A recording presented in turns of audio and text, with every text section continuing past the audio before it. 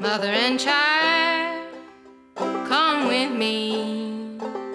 Sisters young and old, now we see. Let's all come together. Come together.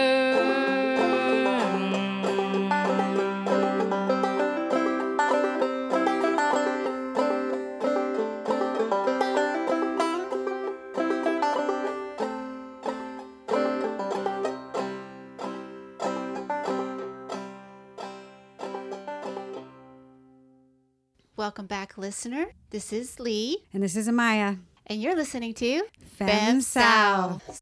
So today we're going to be talking about mothering. We are reading a book in our book club called Mothering Without a Mat, written by Catherine Black. Joining us to talk about this book today is Dr. Katie Penry. And I'm going to go ahead and let her introduce herself and tell our listeners about her practice.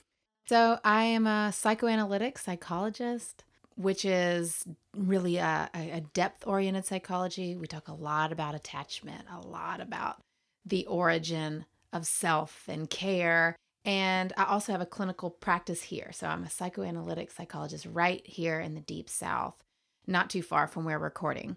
And in that practice, I see a lot of adults. I do a lot of parent work, mother work. I tried to deepen my understanding and the breadth of my expertise in the realm of mother and infant psychology. I think that that's probably why we're here today, why I'm here talking about this book. Yeah, and we actually asked you to read this book so that you would have a good idea of some of the topics that Catherine Black brings up. What did you think about the book? Oh man, this book is incredible, absolutely incredible and devastating. Really powerful stuff. Her research is spot on. Every person that she cites and discusses is exactly who I would have gone to for that discussion. You know, it was nice. It was kind of like following a leader that I was already in step with. It was really nice to kind of track with her as she talks about motherhood, because I just recognized the names that she's citing and the research that she's citing. And I just kept being like, yes, yes, yes. So good. So good. Yeah. I really enjoyed the book as well. I have children, so it spoke to me. There were a lot of issues that she raised that I really felt deeply about. And then also having a mother, so I was able to relate to both aspects of that. And what about you, Maya? What do you think? Yeah, it was a good book, yet I felt that it was a little too heavy on the anecdotes. And perhaps there could have been more psychoanalytic theory, background, history. I did feel like it was missing in some aspects. Yeah. Well, maybe we can fix some of that and answer some of your questions and just yes, broaden the work or something. Yeah, because definitely wasn't as academic. It was more anecdotal. Yeah. Which maybe is why it was a nice read for me. But yeah, we can add to some of this other stuff that she doesn't quite dive into. And that's why we have Katie here today. Well, so let's go ahead and dive in. What were some of the topics that she brings up that we want to start talking about? I mean, under mothering, that's an interesting thing. So the whole work, and I know that maybe some of your listeners are, if they're reading it, and if they're not, are kind of wondering about the validity or the importance of emphasizing the mother so much. I know that is something that feminism sometimes blows back against psychoanalysis in this realm, because she is whenever I say this book is great, it's also devastating, because she does put a lot of the weight of mental health, lifelong mental health, on the mother. And a lot of that is based in the psychoanalytic attachment theory. And so... Can you explain that attachment theory for our listeners that may not know what that means?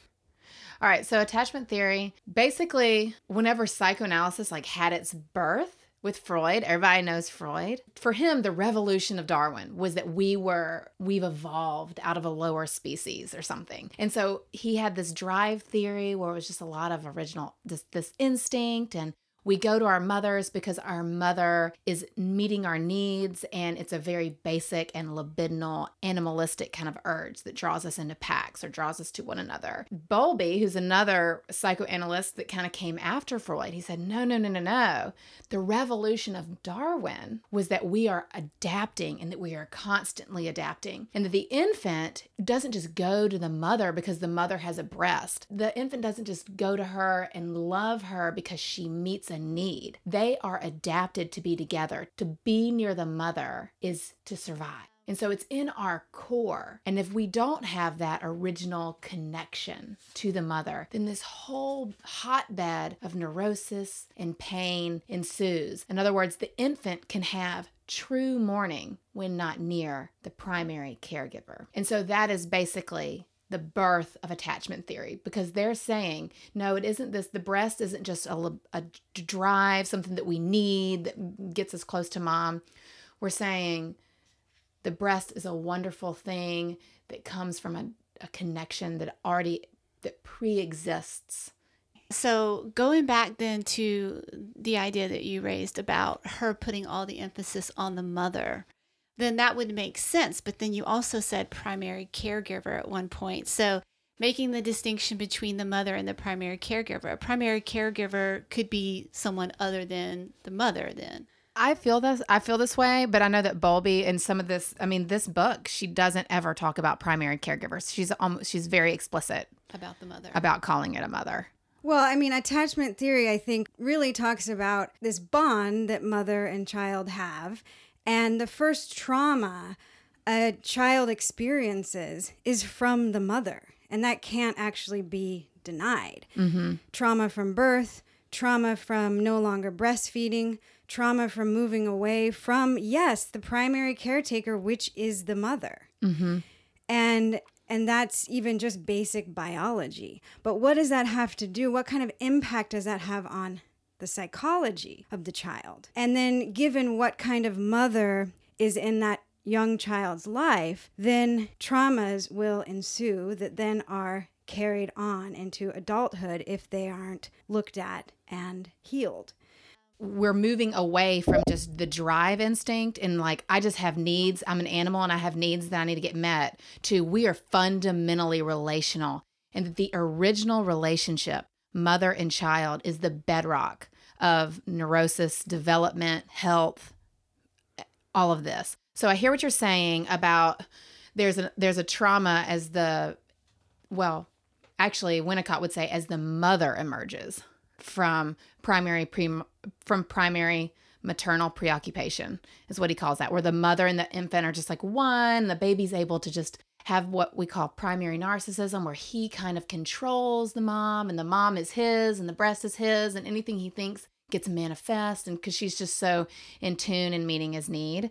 This is, for Winnicott, this is like the ultimate situation. This is like the way that you want it to be. You want there to be 6 to 8 weeks of this just obsession with the baby. The baby's obsessed with the mother. And then the mother starts to emerge necessarily.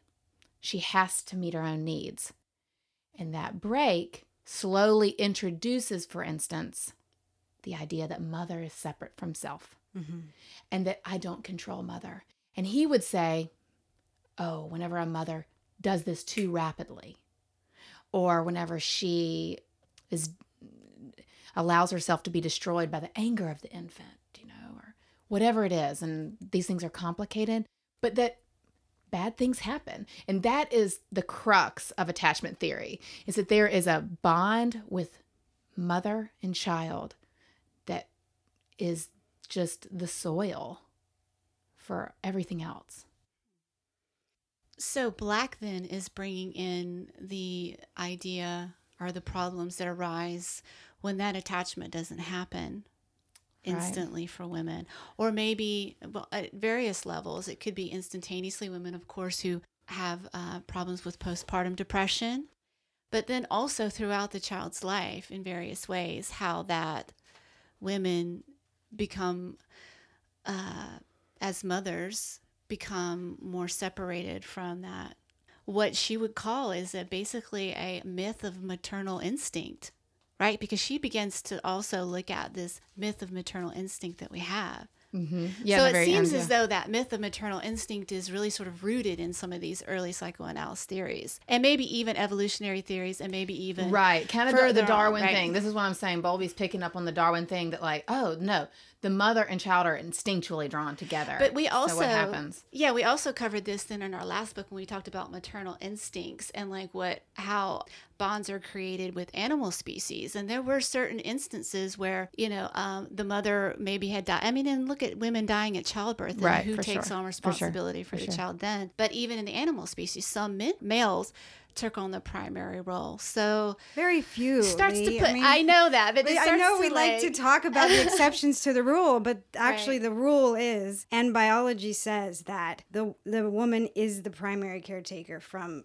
the point of birth. Right. And, I'm not trying to disregard that. I guess what I'm trying to say is going back to the idea that she puts the weight of responsibility for a child's psychological development completely on the mother is interesting because she's basing it on all of these other theories, right? Is that Like what I'm some trying to say? feminist I'm trying to theorists would figure out what I'm say, trying to say. okay, this is just another way to blame the psychosis of a man on a woman. But, it's, no one's ever been really afraid of like nailing a woman for being crazy.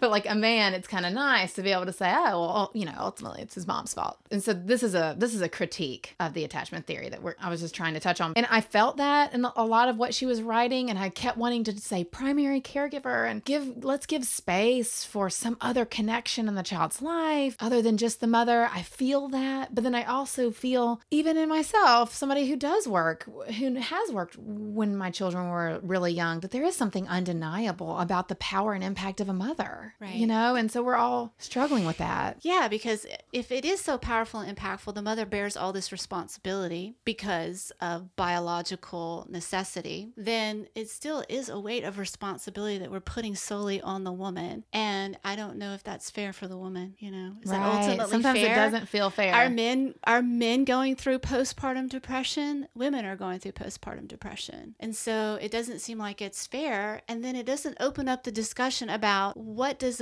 a man's responsibility then in those early So they would say that the man's responsibility, the village responsibility, is to make the dyad. So Winnicott would say there's no such thing as an infant. There's only mother and baby. The infant doesn't exist outside the mother. The purpose of the village and the husband is to make sure the dyad can do it. You clean the house. You do the dishes.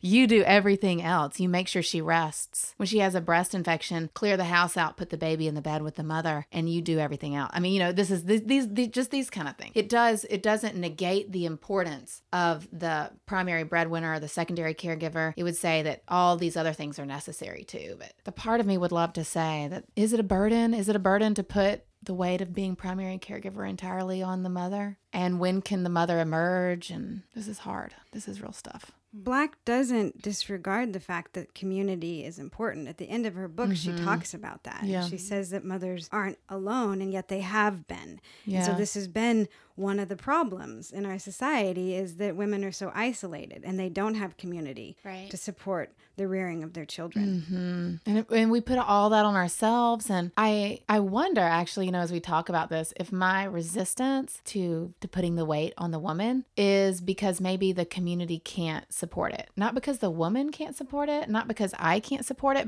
but because the idea of looking some of the women I know in the face and saying, it's all on you, sis, feels like too much, because I know that she doesn't have a household, a home, and a community that's going to make that really possible for her. Right. Or she may also be trying to get back to work. Yeah. And that's a whole nother situation. Yeah, this is, it's real stuff. I kept saying while I was reading the book, what about the woman who's like needing to get back to work? What about the woman who wants to have a full and robust sense of self and is really scared to say that she's going to invite something else into her own self, her own understanding of self?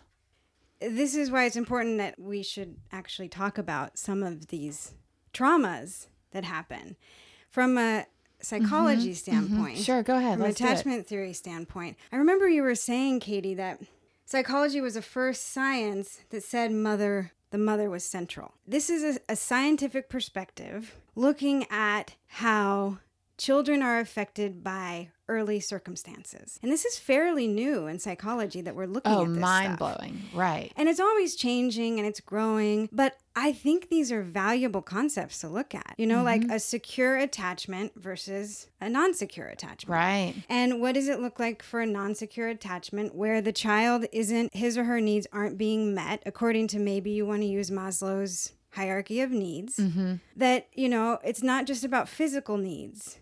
Physical needs come first, of course, but then what happens after that? And she talks about, because of our culture, because of women having to work, because of women having children too young, because of these constraints on women, they can't actually show up in the ways that they need to fulfill this secure attachment that children need. They may be able to feed them, they may be able to, you know, provide them with a bed, but beyond that, they can't do it. Right. Yeah, good point, Amaya. I remember careening towards the birth of my first child. I mean, with my heels in the ground, like I was about to go off a cliff and afraid that I wouldn't be able to fall into it, that I wouldn't be able to give myself into the needs of this child, that I wouldn't be able to be lost in it, because what if it swallowed me? I remember that feeling like I'm about to go into an abyss. It's going to swallow me necessarily. And then what if I can't come back? It is a process to trust. I mean, and it happened. I did totally fall in sync with her, and it worked. But I remember that, and I was in my own analysis at the time, doing a lot of my own work. And so I was like able to process all that and get the reassurance that I need, because I had language to talk about that fear. But I know a lot of women really don't. And so this is one of the things that Black is really diving into is, what are your needs as a mother? What are your fears? What are your needs as a child? What was your experience of your mother? How can we flush out all those traumas that happen from a unavailable mother too? Yeah, I think that's what she really focuses on more than anything, is that this isn't just all women's experience necessarily. She's really speaking to women who were undermothered themselves, so that when they do become mothers and they are faced with trying to give the child all of the needs, the emotional needs, to meet the child's emotional needs, how does she do that if those needs were never met for her by her own mother? And, you know, what kind of fears does she have going into motherhood? That fact that motherhood really forces a woman to address this kind of trauma for the first time, maybe. Because now they have the responsibility to not do that to their child, or whatever it was that their mother did to them, whatever traumas they experienced, to not impasse that onto their own child. And that's a real fear that I think a lot of women have. If they're aware of it. And this is the thing, you know, some of us don't actually have an awareness that the things that we're experiencing in our lives, the problems, the conflicts, the repeating behaviors, have been passed down through the generations. We're actually carrying the traumas of our ancestors. And very few of us, unless we have a psychologist in our lives or we've done self-study, look back at our past in order to heal. It's painful. It's difficult. And so Black is saying that this is very, very important. In order for us to raise healthy children into adults in this world, mothers need to be able to look back at their past traumas and heal. I just want to read this statistic she gave. Was 70% of parents who were abused as children were suspected to be abusers themselves. And that's shocking. That's really shocking. I would love, Katie, to talk about trauma. And I know you had talked before we started recording, you had told me about the epigenetics of trauma. And if you wouldn't mind talking about this, because this is sort of what Black is inferring, that we're inheriting this trauma from our ancestors. And how do we heal it? And what is trauma versus abuse? She specifically used the word abusers in here. Right. But I do want to distinguish abuse from trauma, if you wouldn't mind. And maybe talk about the epigenetics of trauma. So whenever I hear her talk about these things that you've just said about the way an abused child often will become an abuser in some way, maybe that's more of an explicit or obvious way that trauma can get passed down, because it happens sometimes pre-verbally. It happens in our first relationship to our caregivers. There's a whole lot of things that might go into that, like coping is never modeled, stepping away is never modeled, mindfulness, breathing. There are different things that happen in the context of a relationship with that first relationship, and maybe if that relationship is abusive, that we're just not learning. So it's also a skills deficit in what she's saying. It's not just the epigenetics necessarily, which I'm going to get into. There's also a major skills deficit, because she's a real advocate for learning what and processing all your memories as much as seems relevant of your early childhood, and maybe listening to the stories of your birth, asking your ancestors, asking your parents, what was it like to give birth to me my first several months? And you're listening for the things of like, oh, you were just so withdrawn, you didn't want anything to do with me, or oh, it was very hard for me, I was very depressed. And you're tuning into these things, and then even as and maybe you're putting them together with some of your childhood experiences where you're getting abused. Freud would call it a repetition compulsion. So it's a little bit different from epigenetics, where it's like this thing happened to you and you are almost compelled to repeat it. Because that was your modeling. Epigenetics. So for instance, a great example of this is the Holocaust, where you can find genetic markers in the great-grandchildren of Holocaust survivors. You can see the Holocaust in their genome. It's crazy. And I'm not really familiar about the way the maternal relationship might be epigenetic in that same fashion. But I do like... Can I interject real quick Yeah. right there? Because something we speak about on this podcast all the time about women's history of oppression under patriarchy. Yes. You know, thousands of years of this kind of trauma.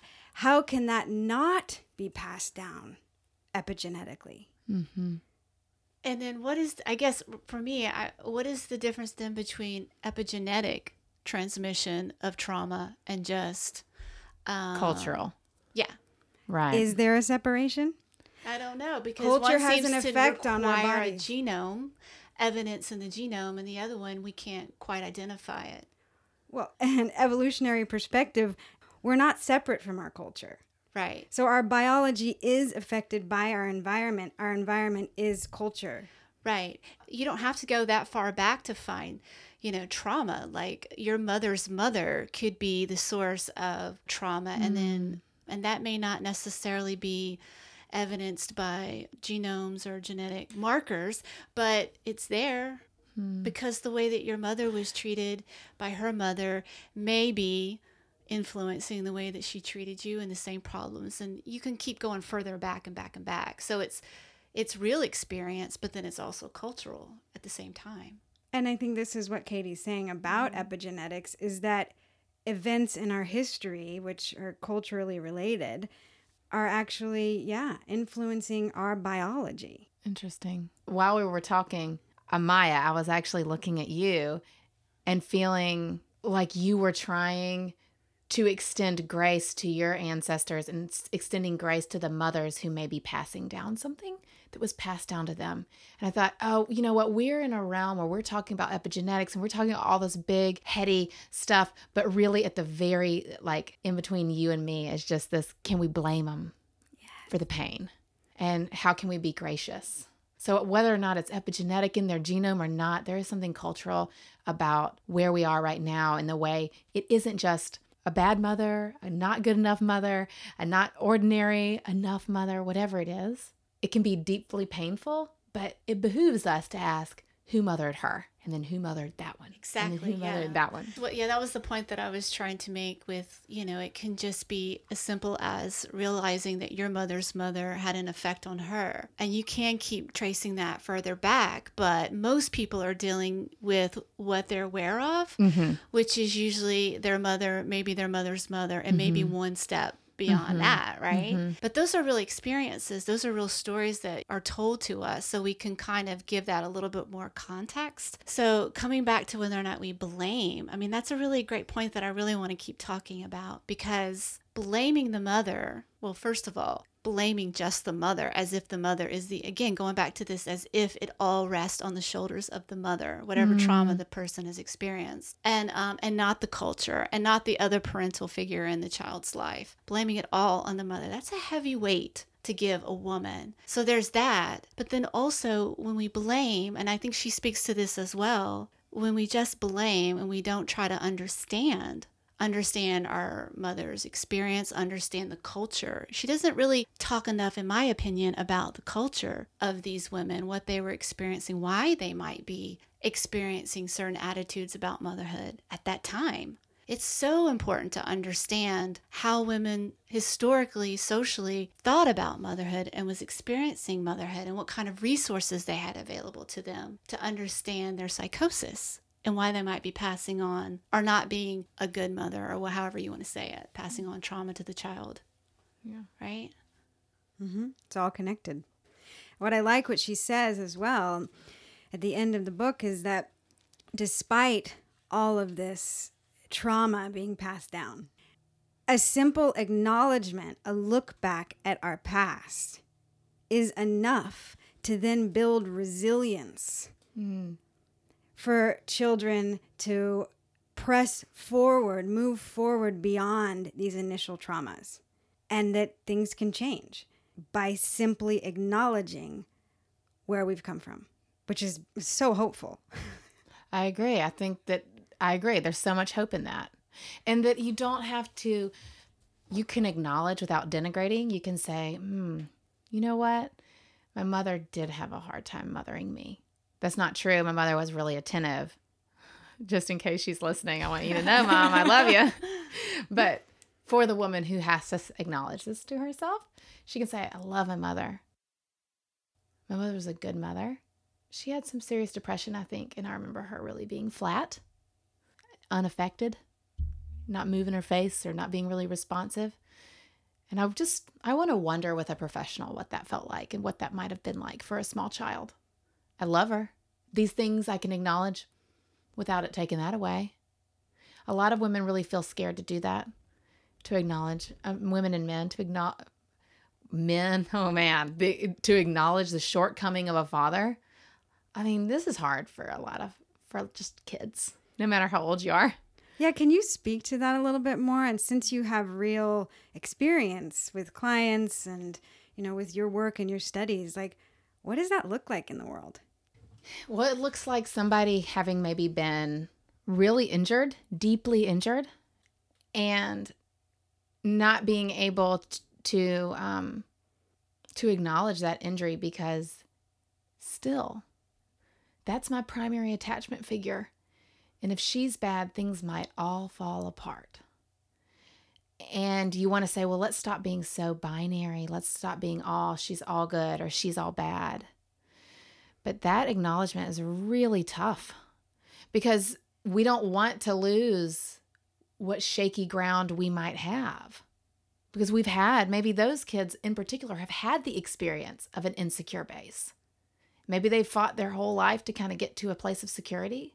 And now looking back and calling what's blue, calling something for what it is, that's just really threatening. In my office, it looks like somebody that, like I said, has maybe been abused and absolutely cannot acknowledge it.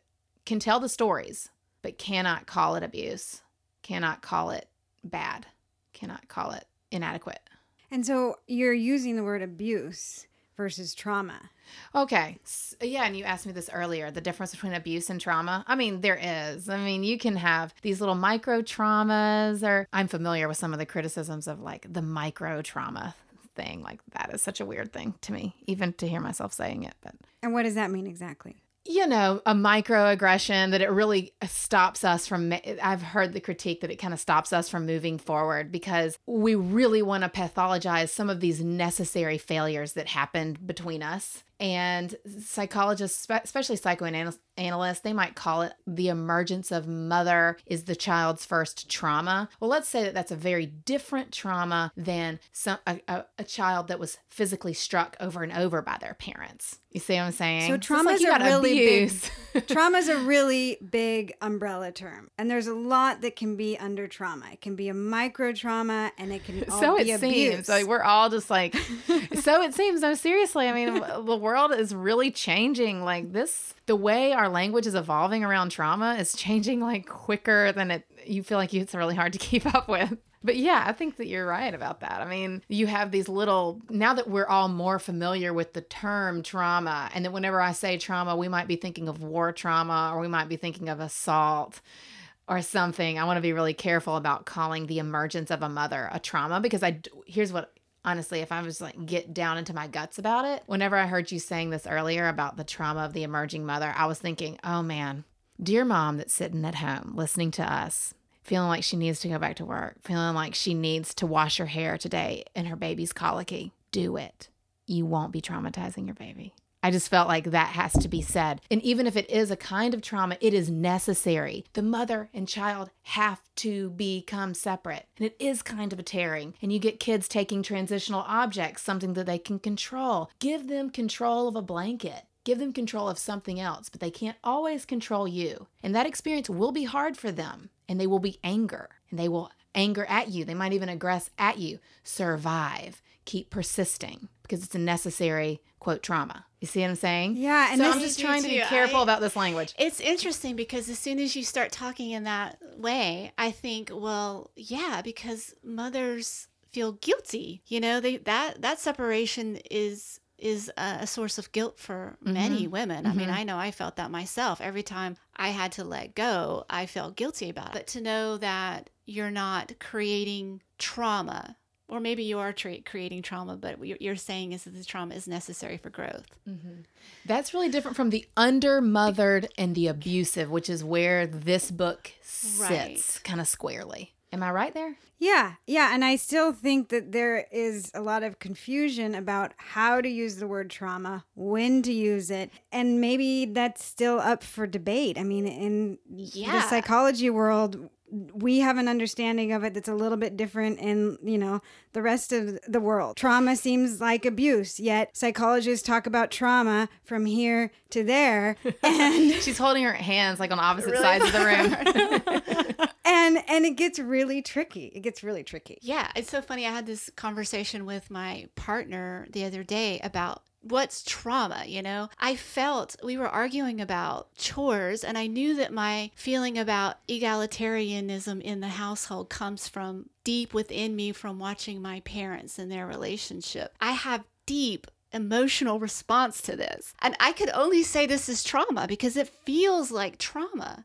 to me. I don't have another word for that, but I was reacting very pre-verbal emotionally. memories, the memories before we had language to call it. Well, it just feels. Yeah, it just feels like something. Now, and his response is, just get over it. Why are you so emotional about this? And of course, I'm like, but I am emotional. Like, I really am. It's buried. It comes from like a childhood experience, So what do you call that? That's not exactly, is that like what you might refer to as like a micro trauma? I'm going to listen back to this, and the word and whatever it is going to be like right on the tip of my tongue, and I'm going to know. And maybe psychology has already figured this out. But what comes to my mind is that we label experiences as they happen and when they happen. Well, so whenever you were 8 years old and before, think about how limited your vocabulary was. So it's like you don't have any kind of language. You never did the work to label that experience, because what would you have called it? You probably just played with it and felt it. And so we still do have these pre-verbal experiences that are just in our guts. And they put our hair up and they make us fight. And we don't really have a way to label it because the person that's dealing with that is 8 years old. I think this book has so much good stuff, and I don't want to get too heady. And the point is that 8-year-old, and why it becomes traumatic, is because that 8-year-old doesn't have any agency. So they are subjected to the behaviors of their caretakers. And in that moment, because they don't feel safe and they don't have any agency to take care of themselves, then what they're experiencing does become a trauma. And because they can't physically do anything to keep themselves safe, they psychologically tell themselves something and then hold on to a story about how they're going to keep themselves safe by believing this story. Oh, that's right? interesting. So, they're like laying a schema or a story in their head, and they're going to believe this thing, and then they're going to build a world around it that kind of functions according to the rules that survived the situation. Yes. Can I also just say that the trauma that I'm referring to isn't just an 8-year-old my 8-year-old self. It was an experience that happened when I did have a language for it. But yeah, speaking to what you're saying is that I think that because I didn't have any agency in that experience, because I witnessed not something that happened directly to me, something that was happening to my own mother, and feeling empathy towards her experience made me then grow up and feel, first of all, like I never want to put myself in that situation and feel what I thought she was feeling, which was traumatic. And so when I do experience that as an adult, it feels like something that is so deep that I cannot easily control. So that's why I kept coming back to my partner and saying, well, this feels like trauma to me. So it's not easy for me to But it's not even yours. It's your mother's. It's my mother's. Yeah. It's the but depth it's still of mine, empathy. But it is mine. Isn't that interesting? It This is informs good. my life. It informs the way that I respond to certain things. It is mine. It's hers It's and your it's mine. experience. So then It's your I keep coming back experience, to we'll say. this idea of generational trauma. I was reacting to something that was happening to her. It was probably happening to her as a result of her own experiences with her mother and so forth, but also because of the cultural relationships between men and women in the household. And it's just, there's so many layers here, but I feel it, it's real. It's not like in my head, this isn't intellectual, this is like a real feeling. It's the story at that moment that you saw that and you felt unsafe, but unable to do anything. It's that story you created for yourself, that promise to yourself that I will never put myself in a situation where a man doesn't respect equal household sharing or chore sharing, right? Or something like that. Yes. Yet, guess what? You held on to that, I will never have this relationship. And then guess what you attract? That relationship again and again and again, until we can look at that initial story and say, I'm going to rewrite this story for myself. I'm going to look at this promise, this vow, and I am going to change it into something that I do want instead of something that I don't want. Yeah. And it's a mystery, sort of, how that works. Well, you can do it in the energy space. This is what I do in my work as a coach, is we look at initial traumas, find what that vow is, that promise is, and we rewrite the vow. Yeah, that's nice. Isn't that interesting? It is. It's fascinating. I love that. And coming back to the book, she says that this is what women, when they have their children, when they become mothers themselves, this is the process that they go through. Because many women tell themselves, if they've gone through trauma with their own mother or parents, I'm not going to do that again. I don't want to do that to my own children. Right? That's the story. And then when we have our children, we find ourselves doing the very thing that we said we would not do because we're still struggling with whatever that is, which is so deep.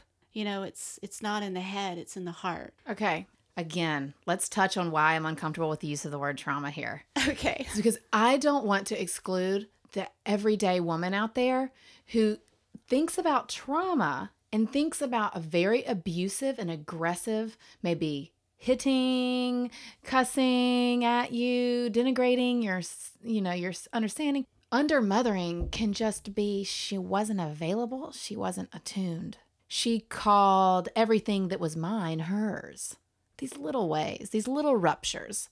We could maybe call them ruptures, and maybe I'd be more comfortable. Yeah, what's another word, though? That's the thing. Maybe we just need to have another word. I just want the listener to know, don't listen to us talking about this and say, you know what, I'm not even going to do the work to remember my childhood because she never hit me.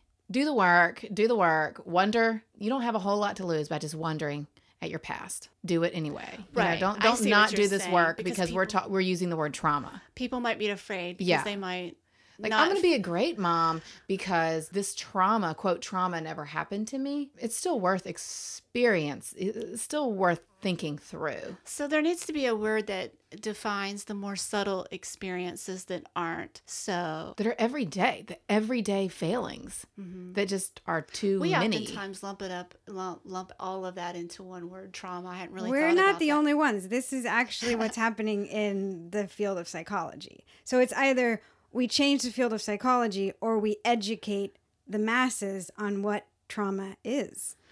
What is it from an anecdotal, personal perspective that felt traumatic in your life, that then, left residue that carried through to your relationships in adulthood that you're still struggling with? Like, what do you consider to be traumatic? And I think that's kind of the only way we can look at this, really, is to ask people individually, what is your experience of trauma? And what are you still working through? Yeah, and I will speak to various levels of trauma and how confusing it can be, again, through experience. I experienced a relationship where I couldn't easily ask for help because it wasn't physical abuse. There was verbal abuse, and it was very subtle. So the subtlety there, not being able to speak to the subtlety, was really difficult because I didn't have a way to voice it. It didn't seem real enough to do anything about or to seek help for. Looking back on it now, had I been able to say, this is traumatic, it may not be somebody slapped me across the face or hit me or whatever the case may be. It was very subtle, very like mentally, what's the word? Manipulative? Manipulative. It changed you. It changed me. Yeah. It affects me still. I have deep emotion around that. So what am I supposed to call that if I can't call that trauma, is my question. I'm wondering if my reluctance that I'm expressing here is feeling really invalidating. It might be. Yeah.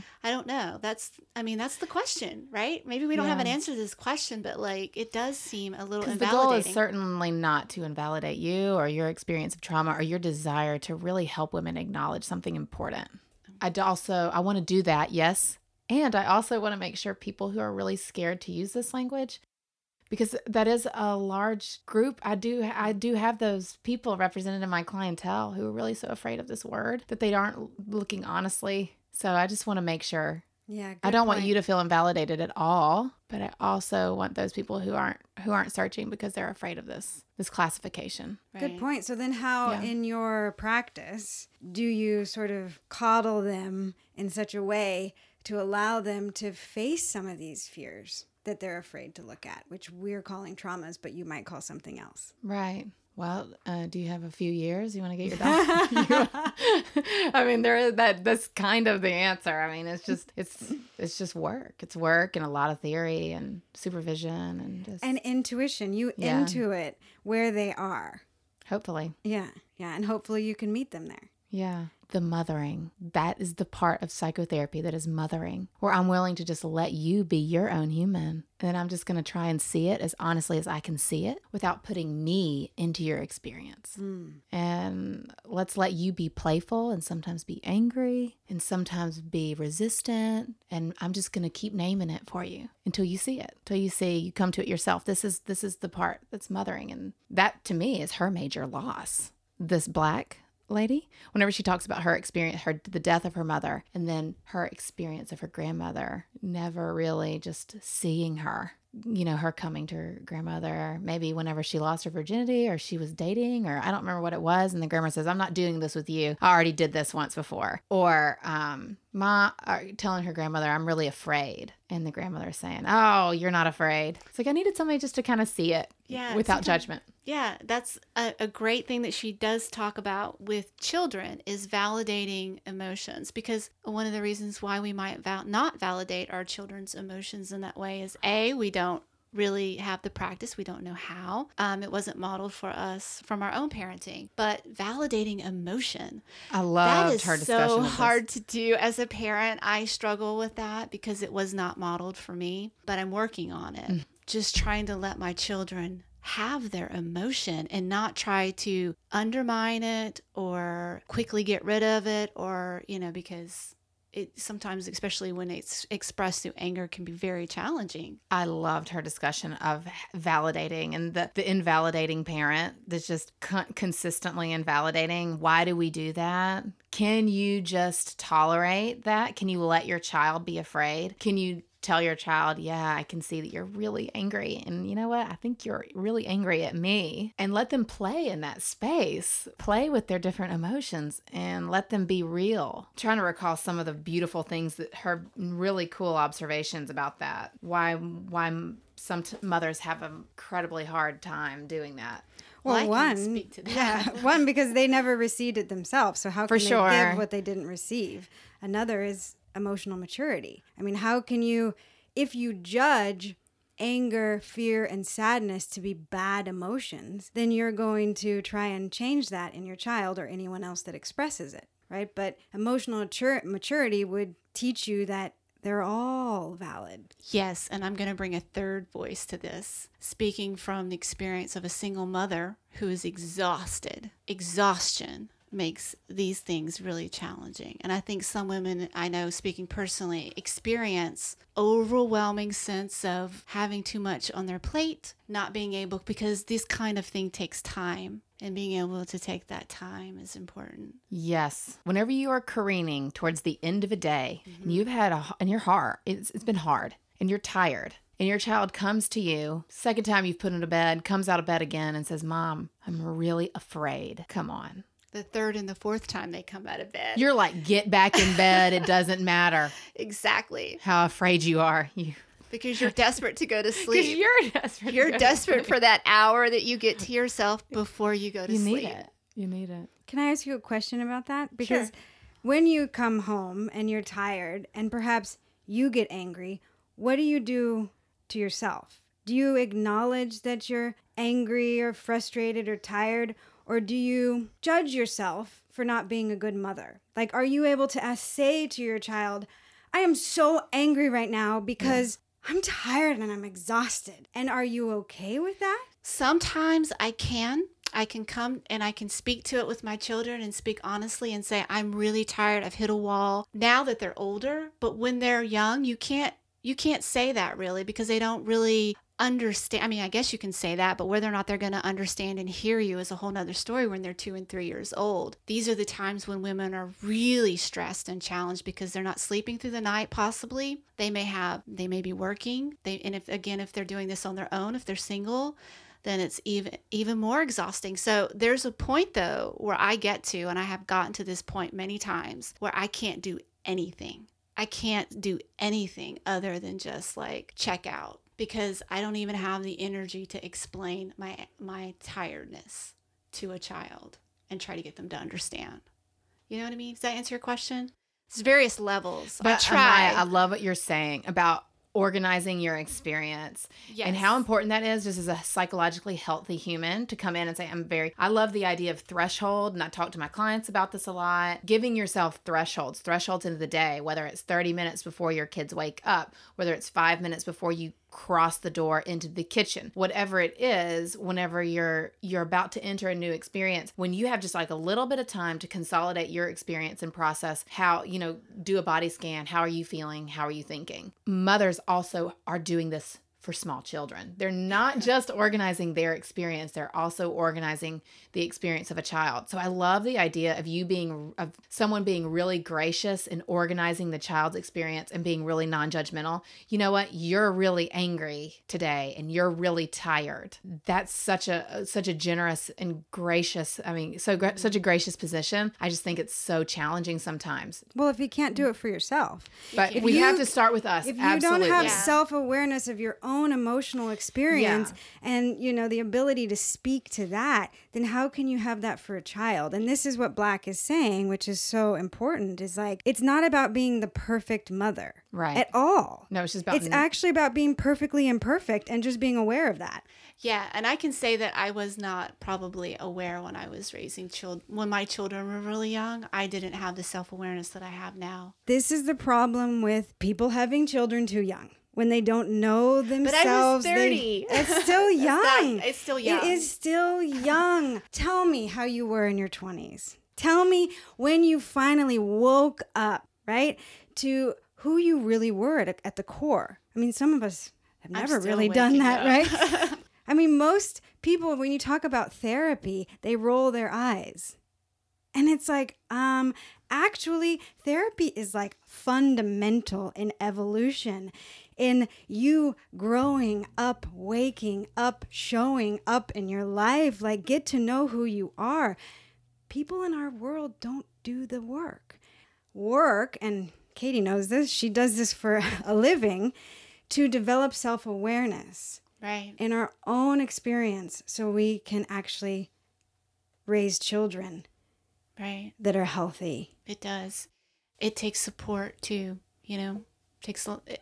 I remember thinking, I wish there were parenting groups or parenting classes. I mean, we had mommy groups. I could go hang out with a bunch of moms and we could talk about things, but I didn't have real good, solid information. At least I didn't feel like it at the time. And still, like even in this area, there's not a lot of parenting classes teaching parents how to parent. And so I just like would read books and books and books and books, but I was desperate for parenting advice and I wasn't taking care of myself because I didn't at that time when I was younger see that taking care of myself was necessary. Just like what you're saying, it is. I told you earlier when we were having coffee that I'm in the middle of starting my own podcast because of this. There are a ton of parenting podcasts. There's one that I actually really like. The rest of them, I'm just like, man, I need more of this well-rounded. I don't just want the child to be the center of the universe. The child has to be the family. The dyad needs to be the center, and we need more advice. It's not just advice, but also experiential, and that prioritizes the mother not as an end of itself, but as a necessary order so that the child can ultimately have the child's best experience. Do you know what I'm saying? And there isn't very much out there like that. It's really hard to find the kind of support and wisdom that we need sometimes, isn't it? Yeah. I felt like it was hard at the time when I had young children. Definitely. And this is why we're doing this as well. Mm-hmm. Education, support, inspiration. Mm-hmm. Yeah. And this is also why we're speaking to women's experience in the South, because one of the things I wanted to ask you, Katie, are what are some of the issues that you see that are particular to women in the South? Okay, great. So working in the South that is challenging, I would say education is so huge, and not just woman to woman, but also systemically and politically are the people who make policies. This is why we have to elevate more women, more people of color, because we need more diversity of experience and insight. Because right now, most of the policies that are being made about women, whether it be birthing policy, healthcare and support policies, any of these things, they don't really hold the best interest down here. It's whenever you start talking to politicians about legislation for women and infants, it's just like talking to a beanbag. Do you know what I mean? They do not think about it. And I'm saying, listen, infant mortality is double right here in this part of the world than it is in other parts of just down the road in America. Here are some really basic things that we can change. They just don't even process it. I say, listen, every dollar that you invest in women and infant, you get $6 on the back end in revenue from less postpartum depression, more work availability, less drain on the healthcare system. All of these things really matter. Start investing in women and children, and really your debt, the state debt, the burden of the political system and the federal, the finances will lift. More women will be viable and contributive. More children will be available and less of a drain on the healthcare system, because we know that an undermothered child doesn't just have psychological problems. They also have major health problems. Undersupported women have major health problems. And this people in the South down here need to do more. They do. And I hate to I'm going to stop right here because I know I feel like I'm on a soapbox, but it is not good. And that infant mortality rate, by the way, so we're at maybe in Mobile, I'm not going to say the numbers because it's been probably a year and a half since I've checked, but I will say they're really high for white women. They're double for Black women. So now we have all sorts of issues going on where we really need advocates. We really need people pushing policy change, pushing good research up into the hands of our legislators so they can make the right decisions, where to put state dollars, federal funding into hospitals, into healthcare, so that more children can be viable, can be healthy, and contribute. Into clinics. Yeah. Free clinics. Oh my gosh. The women's health clinics in Mobile and Pensacola, they're not even available for women who need them. What are women to do? Right. Because there's a misunderstanding about what those free clinics, what they're really capable of doing, and how important they are, not just to the fetus, but to the viability of the mother and the child. One of the many, many ways that we don't support women in the South is by really making gestation primary. But after birth is very important. And there are some easy, practical, and cheap things that we can do. If you're listening and you're a legislator, you can call me. We'll talk about the details of this, because really it's not complicated. I know that Katie has a blog and she's been doing a lot of writing, so we'll see about posting some of her stuff. I've loved this. Thank you, Katie, so much. Thank you. Thank you so much for being on the podcast with us. I hope that we covered as much as we can, and I hope that I get to come back and talk with you too. You guys are kind of powerhouses. So are you. Glad that we have somebody like you in Fairhope. You guys are busy and tired. You need people that are out of the infant trenches to fight for you. Right. That's it. That's why we're here. All right. Thank you for joining us. If you want to see our book review on Mothering Without a Map, that will be up soon on our website. Check out our Facebook page at FemSouth, Instagram. We're on SoundCloud, iTunes, And Spotify. Facebook. And Spotify. Until next time, you're on Fem South.